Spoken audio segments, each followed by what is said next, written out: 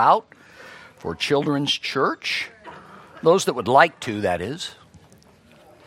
We pray for God's blessing on our children and on those that teach them and care for them. Amen. Praise the Lord.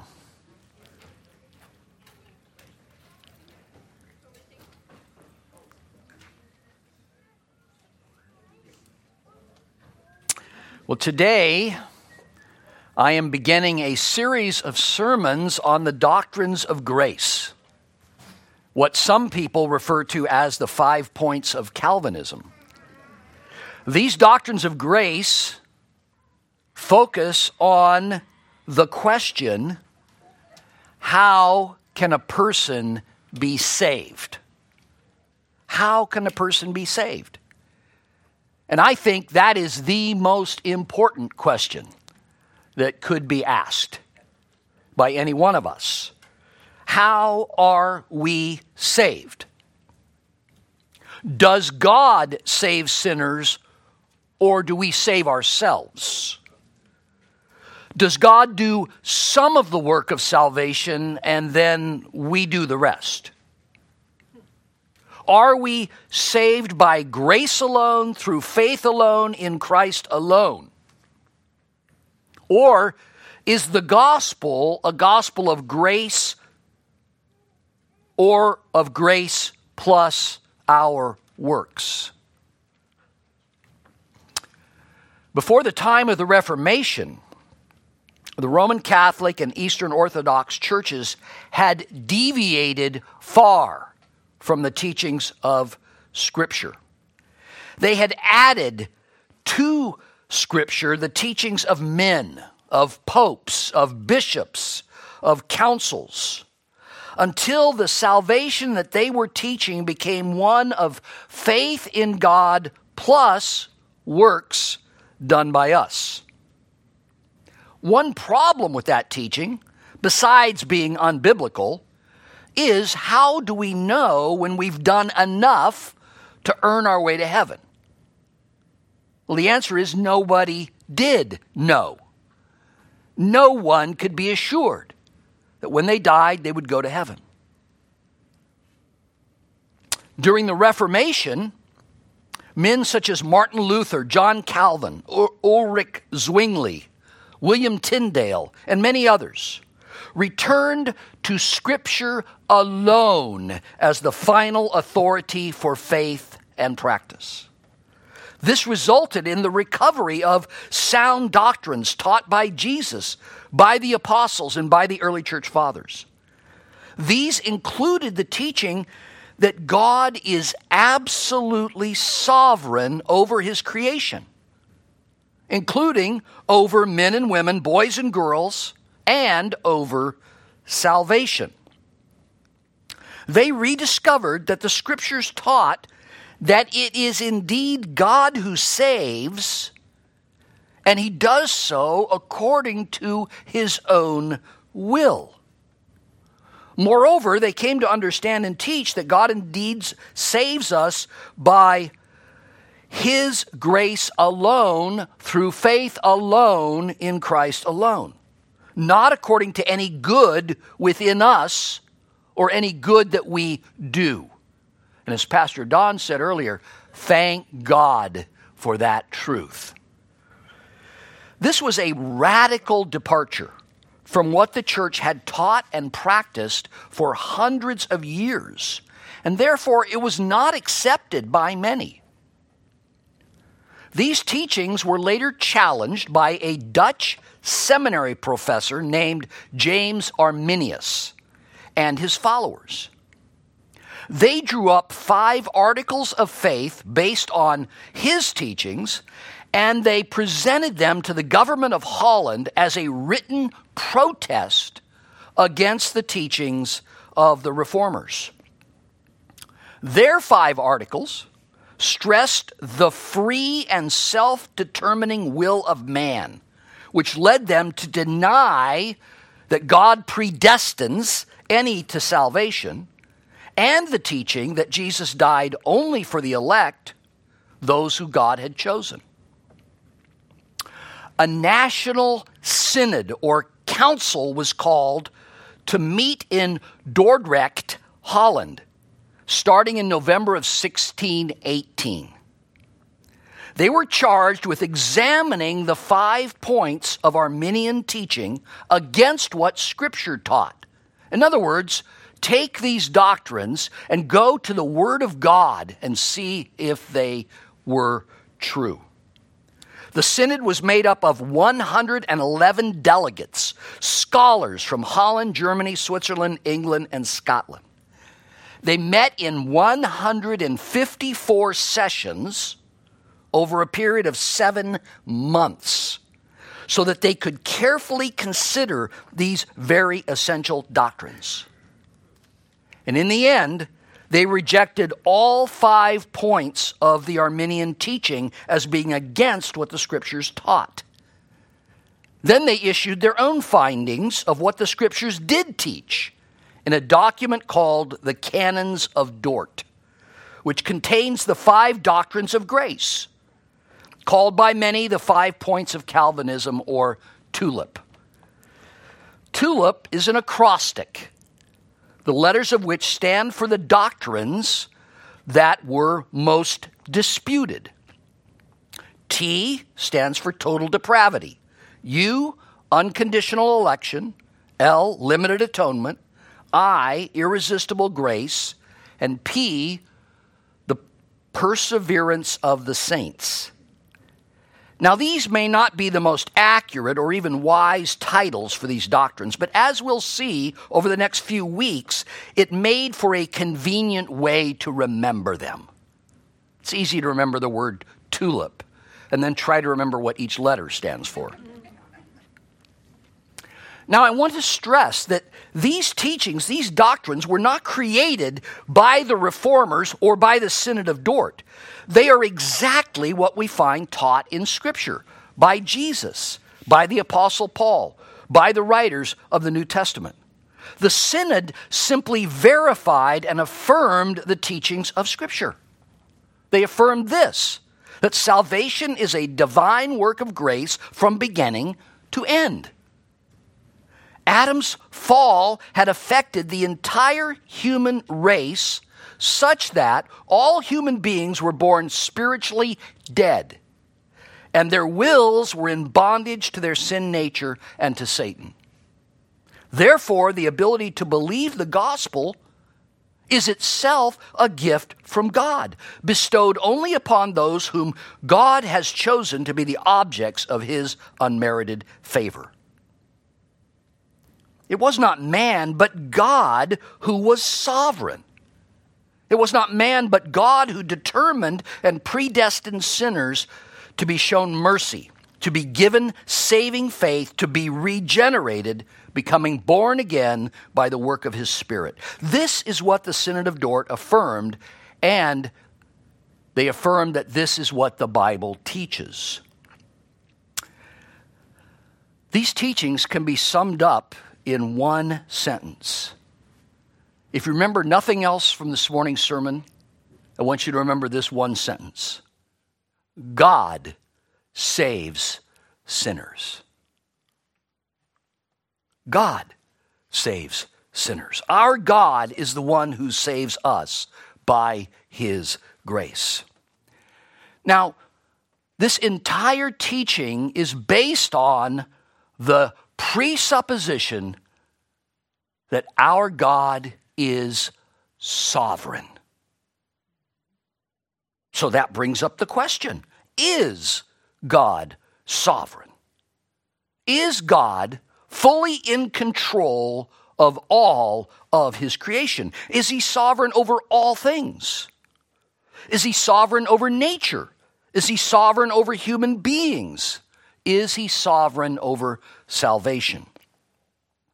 Well, the Westminster Confession of Faith states it this way, quoting, God, the great creator of all things, doth uphold, direct, dispose, and govern all creatures, actions, and things from the greatest even to the least, by his most wise and holy providence, according to his infallible foreknowledge and the free and immutable counsel of his own will, to the praise of the glory of his wisdom, power, justice, goodness, and mercy.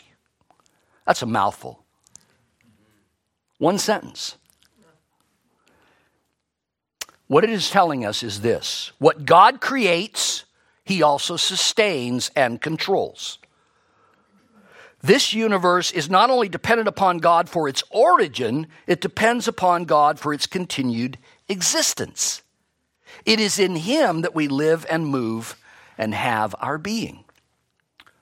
R.C. Sproul, commenting on this, wrote these words: the central point of the doctrine of providence is the stress on God's governance of the universe. He rules his creation with absolute sovereignty and authority. He governs everything that comes to pass, from the greatest to the least.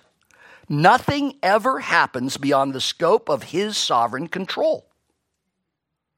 He makes the rain to fall and the sun to shine. He raises up kingdoms and rulers and brings them down.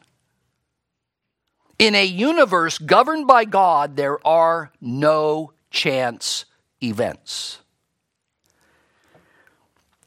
End quote. He is also known for saying, quote, there is not one random molecule in the universe. Is God sovereign? Yes, he is.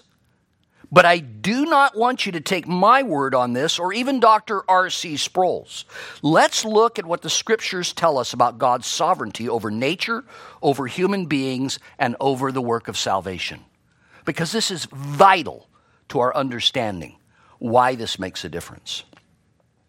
So, God is sovereign over nature. Let me read to you a few passages from the book of Job, chapter 37. Job 37, verse 3. Under the whole heaven, he lets it go, and his lightning to the corners of the earth. Job 37, 8. For to the snow, he says, fall on the earth. Likewise to the downpour, his mighty downpour. They've been experiencing that in Arizona and Nevada recently, haven't they? Job 37:10, by the breath of God, ice is given, and the broad waters are frozen fast. Job 37, verses 11 to 13. He loads the thick cloud with moisture. The clouds scatter his lightning. They turn around and around by his guidance, to accomplish all that he commands them on the face of the habitable world, whether for correction or for his land or for love, he causes it to happen. Now, you might ask yourself, Pastor Steve, why is it important for us to talk about the weather? Because what the writer here in Job wants us to see is that not one raindrop falls except by the command and control of God. And it either falls or doesn't fall for his express purposes, to accomplish what he wants to accomplish. Note the phrase, to accomplish all that he commands them on the face of the habitable world. And then in verse 13, the writer tells us, he, that is God, causes it to happen. God didn't just create the universe, wind it up, and then let it go. And so storms happen just because of the natural effects of heating and cooling and climate change, etc., etc. If there's climate change, do you know who's in control of that? God. If there's drought, you know who's in control of that? God. If there's flash flooding, you know who's in control of that? God. There's no way around these truths. We find these truths throughout Scripture. In fact, Jesus himself told his followers that their Father in heaven makes his sun rise on the evil and on the good and sends rain on the just and on the unjust. He was teaching them that God is in control over all of nature. He reinforces this teaching in Matthew 10:29 when he makes this statement, "Are not 2 sparrows sold for a penny?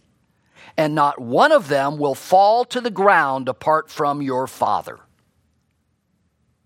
Indicating, in the context, the Father's absolute sovereign control over all aspects of his creation.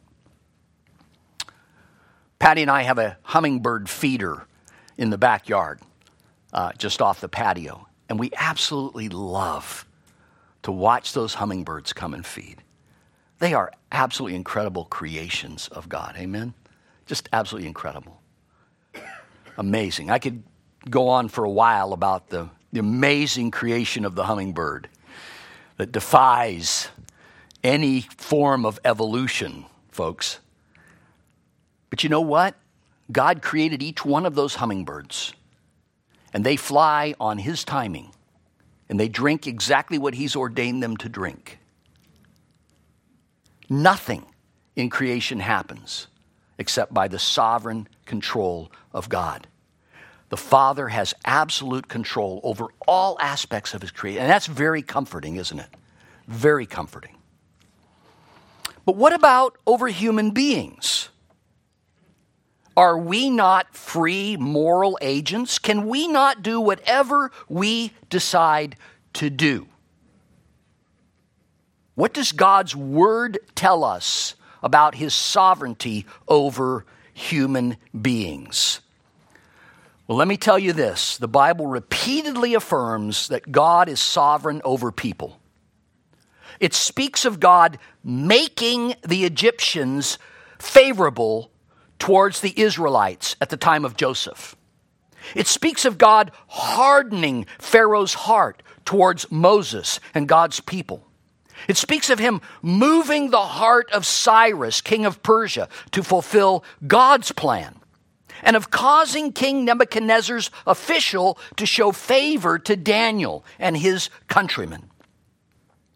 In each of these cases, these individuals are doing what they choose to do, unawares that they're doing exactly what God wants and needs them to do, because he is sovereign. He is in control. One of the strongest assertions of God's sovereignty over people is found in Proverbs 21:1, where we read these words: "The king's heart is a stream of water in the hand of the Lord. He turns it wherever he wills." Now the king, remember, is the sovereign. There is none in the country who is more powerful, more determinative than the king. And the writer of Proverbs says, God is the one who controls that king. God is the one that turns his heart to go where God wants it to go. He turns it wherever he wills. So God directs the hearts of men, women, boys and girls, even rulers, to accomplish his purposes according to his divine will. God's sovereignty over the hearts of people doesn't mean their decisions always turn out as we desire, but they always accomplish God's divine purposes. God often allows malicious and hateful people to act in ways that can be harmful to others, but still ultimately accomplishes his divine plan. And we need to be grateful of that truth, because we see it over and over again in Scripture. One of those places we see it is in the case of Joseph. Remember Joseph? Remember his wonderful brothers who were just so loving towards him, right? Listen, there's no question that his brothers acted spitefully and maliciously in selling him into slavery. Remember, originally they were going to kill him, but decided to make a little profit. And there's no question that Potiphar's wife acted viciously in falsely accusing Joseph of rape, so that he was cast into prison. There's no question that each of those involved acted out of their own free will. None of them were forced or coerced by God to do something that they didn't want to do. But as they did so, they were doing exactly what God had foreordained. We call this concurrence, which states that even when we act out of our own will, God's sovereign providence stands over and above our actions. He works out his divine will through the actions of human wills, for he controls their hearts. Joseph would later say to his brothers, quote, "So then it was not you who sent me here, but God." God had used their evil actions to accomplish his good purposes. Joseph later made this statement to them, quote, "You intended to harm me, but God intended it for good to accomplish what is now being done, the saving of many lives." Genesis 50:20. This example of God's sovereignty over human beings is seen time and time and time again in Scripture, culminating in the betrayal of Jesus by Judas Iscariot, leading to his arrest and his crucifixion. All of this, we're told by Luke in Acts 2:23, occurred, listen to this, quote, "according to the definite plan and foreknowledge of God." Close quote. God was in control, even over the greatest evil that's ever been done in the history of mankind. The crucifixion of the sinless Son of God, Jesus. It was God's plan for that to happen, so that you and I could have forgiveness of our sins, so that you and I could be credited with his righteousness. God is sovereign. He is sovereign over all the affairs of human beings. All that we do results in his perfect will being accomplished and his plans being fulfilled.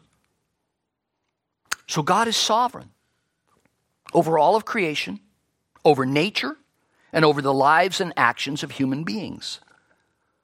So then, does it not make sense that he is also sovereign over the salvation of men and women, boys and girls? I mean, he's either sovereign or he's not. You can't be like 90% sovereign. So, the Doctrines of Grace teach that God is sovereign over salvation. Do the writers of the New Testament tell us that God is sovereign over salvation? Do they indicate that he is the one who chooses who he will save, and he saves them, and he keeps them as his own? Well, yes, they do, over and over again. I'd like you to open your Bibles up to Ephesians chapter 1. I'm only going to highlight two passages, Ephesians 1 and Romans 9. Those two are sufficient for the purposes, I believe, of showing you God's sovereignty over salvation. As you read it, think about what Paul is explaining here to us. Because we are not the first people in the history of mankind to question how is it that God can control things. We're not the first ones to question that. And so look at what he writes. Ephesians 1, starting in verse 3. Blessed be the God and Father of our Lord Jesus Christ, who has blessed us in Christ with every spiritual blessing in the heavenly places, even as he chose us in him before the foundation of the world, that we should be holy and blameless before him. In love, he predestined us for adoption as sons through Jesus Christ, according to the purpose of his will, to the praise of his glorious grace, which he has blessed us in the beloved. No mention there at all of God asking us what we want. Verse 7, in him we have redemption through his blood, the forgiveness of our trespasses, according to the riches of his grace, which he lavished upon us in all wisdom and insight, making known to us the mystery of his will, according to his purpose, which he set forth in Christ, as a plan for the fullness of time, to unite all things in him, things in heaven and things on earth. In him we've obtained an inheritance, having been predestined according to the purpose of him who works all things according to the counsel of his will, so that we who were the first to hope in Christ might be to the praise of his glory. In him you also, when you heard the word of truth, the gospel of your salvation, and believed in him, were sealed with the promised Holy Spirit, who is the guarantor of our inheritance until we acquire possession of it, to the praise of his glory. Nowhere in that passage does it say you and I had a choice in these matters. Now, do we choose to follow Jesus? Do we choose to trust in Christ? Yes, we do. Absolutely. So do we make choices? Yes.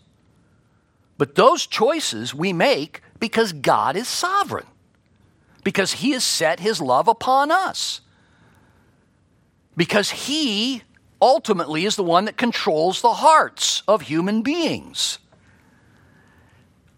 And he draws us to himself. Remember, no one is ever brought into the kingdom kicking and screaming against God. God works in such a way that we want to trust him. We want to love him. We want to believe in him. There's a day when we don't, and then there's a day when we do. Amen? What's the change? God. I didn't suddenly get more wise. I didn't suddenly get less self-centered. I didn't suddenly have greater control over my sin. It wasn't I. It was him. And if you look at this passage carefully, and I'm not going to take the time right now, it's he, it's him, it's he, it's him, it's him, it's he. It's all about God being the one who saves. And if that's not sufficient, let's turn over to Romans chapter 9, verses 6 through 26. In this passage, Paul is actually defending the sovereignty of God over salvation. That's what this passage is about. Who is it that chooses who will be saved?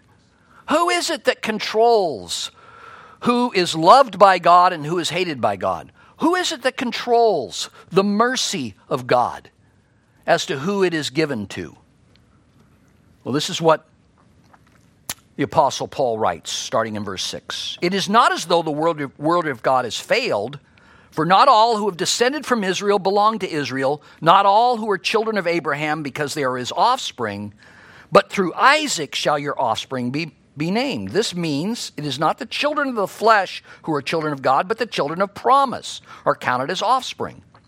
For this is what the promise said, about this time next year I will return, and Sarah shall have a son. And not only so, but also when Rebekah had conceived children by one man, our forefather Isaac, though they had not yet been born and done nothing either good or bad, in order that God's purpose of election might continue, not because of works, but because of him who calls, she was told, the older will serve the younger. As it is written, Jacob I loved, but Esau I hated. Paul says, listen, God is the one who chooses what he will do with his creation, what he will do with the lives of those he creates. He's sovereign. He's God. He has a right to do with us whatever he wills. And he will. And so he determined of the twins, one will serve the other. Verse 14, what shall we say then? Is there injustice on God's part? By no means. For he says to Moses, I will have mercy on whom I have mercy, and I will have compassion on whom I have compassion. In other words, God says to Moses, I'm God. I'm going to choose who I show mercy to. And then Paul goes on, verse 16, so then it depends not on human will or exertion, but on God who has mercy. Folks, I don't think that can be more clear. It does not depend upon human will. And when we talk about the will, we're talking about choices. Remember back when I mentioned concurrence. If we make a choice, we're making the choice because God is moving us to make that choice. Does it appear that we're making these choices by our own free will? Absolutely. Absolutely. God did not speak to me this morning and say, Pastor Steve, wear purple, a purple shirt and a purple tie. He didn't do that. I did it because I wanted to. But guess what? This is what he intended me to wear today. And you might say, oh, Pastor, that's silly. He didn't care what you wore today. Really? But he cares how many hairs are on my head? He knows those are getting less and less. Used to have a 4-head. Now I have a 6-head or so. Do you know the average human being has 140,000 hairs on their head? And the scripture said God knows each one of them. Make no mistake. There is not one random molecule in the universe. God's in control. And I'll tell you in a few minutes why that's important. So then it depends not on human will or exertion, but on God who has the mercy. For the scripture says to Pharaoh, for this purpose I raised you up. This is God speaking. For this purpose I raised you up, that I might show you my power in you, and that my name might be proclaimed in all the earth. So he has mercy on whomever he wills, and he hardens whomever he wills. Now we have a hard time with that. We do. We have a hard time with thinking about God not saving people by his own choice, hardening them by his own choice. We have a hard time with that. But that's what the scripture tells us. Verse 19, you will say to me then, why does he still find fault? For who can resist his will? Who are you, O man, to answer back to God? Will what is molded say to its molder, why have you made me like this? Has the potter no right over the clay to make out of the same lump one vessel for honorable use, another for dishonorable use? What if God, desiring to show his wrath and to make known his power, has endured with much patience vessels of wrath prepared for destruction, in order to make known the riches of his glory for vessels of mercy, which he has prepared beforehand for glory? Even us, whom he has called, not only from the Jews, but also from the Gentiles. As indeed he says in Hosea, those who were not my people, I will call my people. And her who was not beloved, I will call beloved. And in the very place where it was said to them, you are not my people, they will be called sons of the living God. Praise the Lord. That's what happened to me. I was not his people, and then he called me to be his people. So I guess what? I was his people, but I didn't know it. Because I had been chosen in eternity past and predestined to become his people on the moment that it was his will for me to do so. I didn't get saved one day early or one day late, but exactly on the day, hour, minute, second that God had foreordained. Because he's sovereign. He's sovereign. So apparently, in these passages and many others, the Bible wants us to understand that God is sovereign over salvation, which is exactly what the doctrines of grace teach us. In fact, let me share with you this summary statement of the doctrines of grace. It will be on the screen. Salvation is accomplished by the almighty power of the triune God. The Father chose a people, the Son died for them, and the Holy Spirit makes Christ's death effective by bringing the elect to faith and repentance, thereby causing them to willingly obey the gospel call. Note that, willingly obey the gospel call. The entire process, election, redemption, and regeneration, is the work of God and is by grace alone. That is an excellent summary statement of the doctrines of grace. Thus God, not man, determines who will be the recipients of the gift of salvation. Make no mistake, our God is sovereign over salvation. God saves sinners. The Father electing, the Son redeeming, the Spirit calling and regenerating. God does it all from beginning to end. And he does it all by his grace alone, through faith alone, in Christ alone. This is really the one point that the 5 points are concerned to establish. That sinners do not save themselves, nor contribute to their own salvation, but that salvation from beginning to end is from the Lord. And therefore, all the glory for our salvation is due unto him. Amen?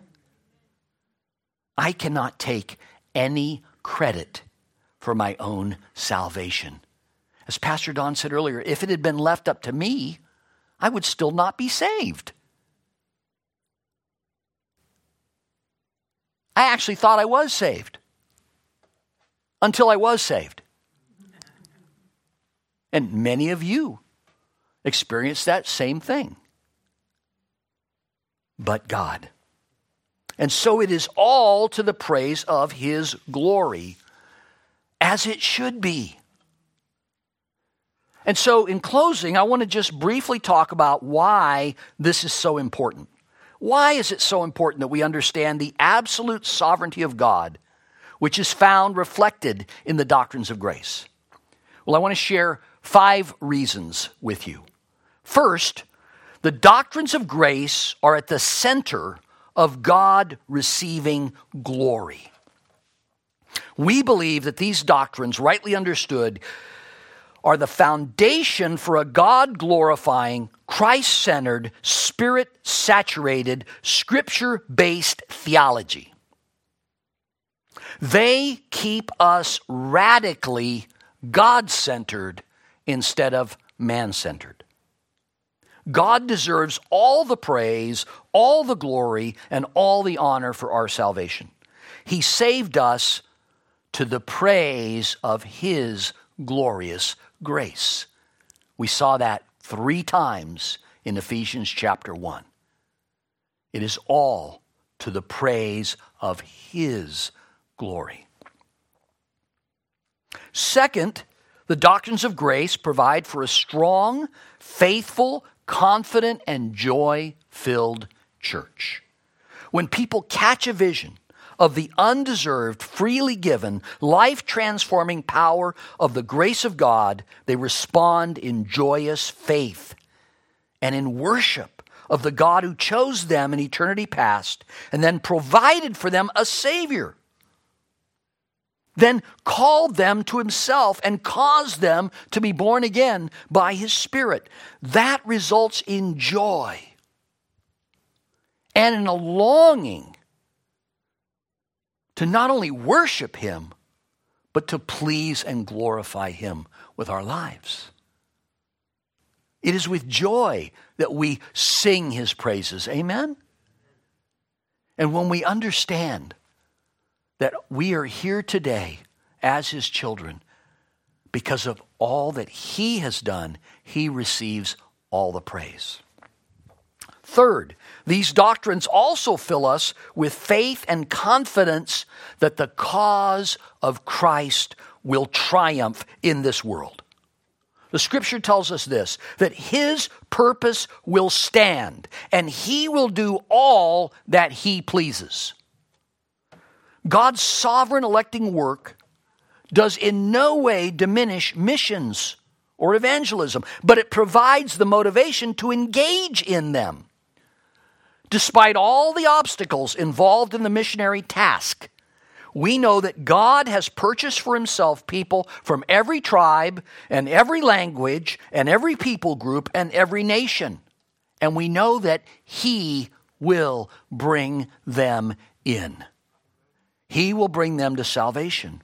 They will hear His voice and they will follow Him. Isn't that what Jesus said? My sheep hear my voice, they follow me. So the cause of the gospel will succeed. Amen? Praise God. Praise God. Nothing can prevent all of those chosen by God from coming to salvation. That's the hope that we have when we share the gospel. Not that we do such a good job at it, or that we convince someone, or we argue them into the kingdom, but that God is going to use our feeble efforts as His witnesses, as His lights, and He is going to empower that through His Spirit to bring all of those chosen to salvation. They will hear His voice, they will follow Him. The cause of the gospel will succeed, and all of those chosen by God for salvation will be gathered in. Why is this so important? Fourth, the doctrines of grace motivate us to pray. We could spend an entire hour talking about this point alone. Listen to me, we do not simply pray for the lost to come to their senses and to choose on their own to receive Christ. Think about it. None of you prays for the lost that way. We rather pray that God will open their blind eyes, that God will cause them to see the glory of God in the face of Christ, that God will change their hardened hearts, that God will give to them saving faith, that God will cause them to be born again. Isn't that how you pray for the lost? You don't pray, God, cause her to be born again if she wants to. You don't pray that way. You pray for God to sovereignly intervene, right? To invade that person's heart and to take control and bring them to salvation. We pray that God will change their heart, that He will cause them to be born again. We do not ask God simply to make salvation possible for this individual. We pray that God will save them. All the while knowing that it's God's perfect will that will be done. And His will is alone wise and perfect. Why is this so important? Fifthly, the doctrines of grace and divine providence are a comfort to us in times of suffering. This world is a frightful place, and horrible sufferings occur on planet Earth. The book of Job that we read from earlier teaches us that no suffering occurs, even that which Satan brings about, apart from the will of God. Not a sparrow falls to the earth apart from God's will. The inference is that absolutely nothing happens that does not pass through the hands of God, the perfect will of our Heavenly Father. Now, I'm not saying that our sufferings will not be painful. I'm not saying that we will not question or experience grief. But I am saying that all suffering is purposeful. There is no action, no event, no suffering that can ever occur outside of God's all-encompassing, good and wise plan. Even when we don't understand it, we can trust Him who does.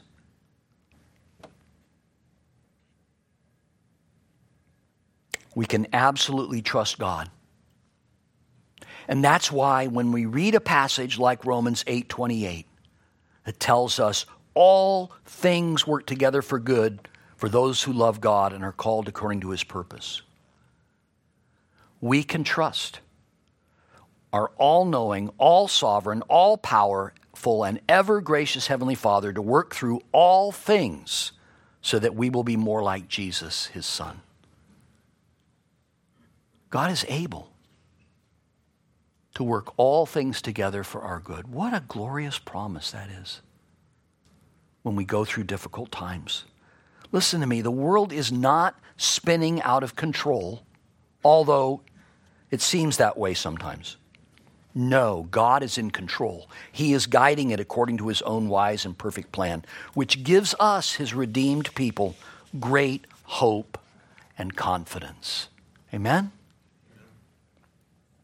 For these 5 reasons and many more, it is my desire that each one of you come to know and understand the sovereignty of our God over all things, and especially over our salvation.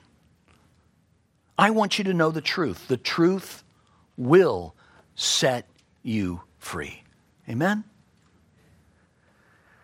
Let us endeavor, with God's help, by God's grace, to understand His sovereignty and how that applies to every aspect of our lives. Let's pray. Heavenly Father, thank you for this opportunity for us to think about your sovereignty. You are our Creator.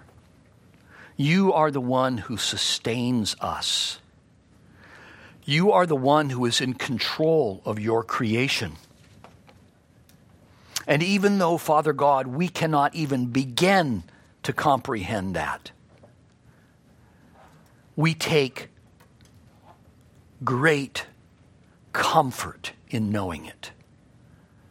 That whatever happens, Father, you are in control. That things are not out of control in our life or in our country or in this world. But you, Father God, are sovereign over all things. And I pray, Father God, that you will help us to grow in this understanding from your word so that we can rejoice in your grace, your mercy, your goodness.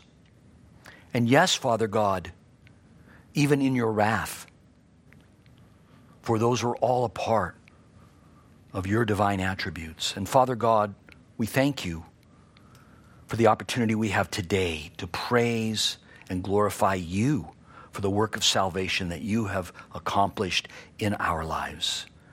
If there are any here today that do not yet know Jesus as Savior and Lord, I pray, Father God, that even this very day, you would draw them to faith by your Spirit, that you would cause them to be born again, so that they too might know the hope and the joy and the peace and the love of being your children. Father God, we trust you with these things, and we give you thanks for them in Jesus' name. Amen.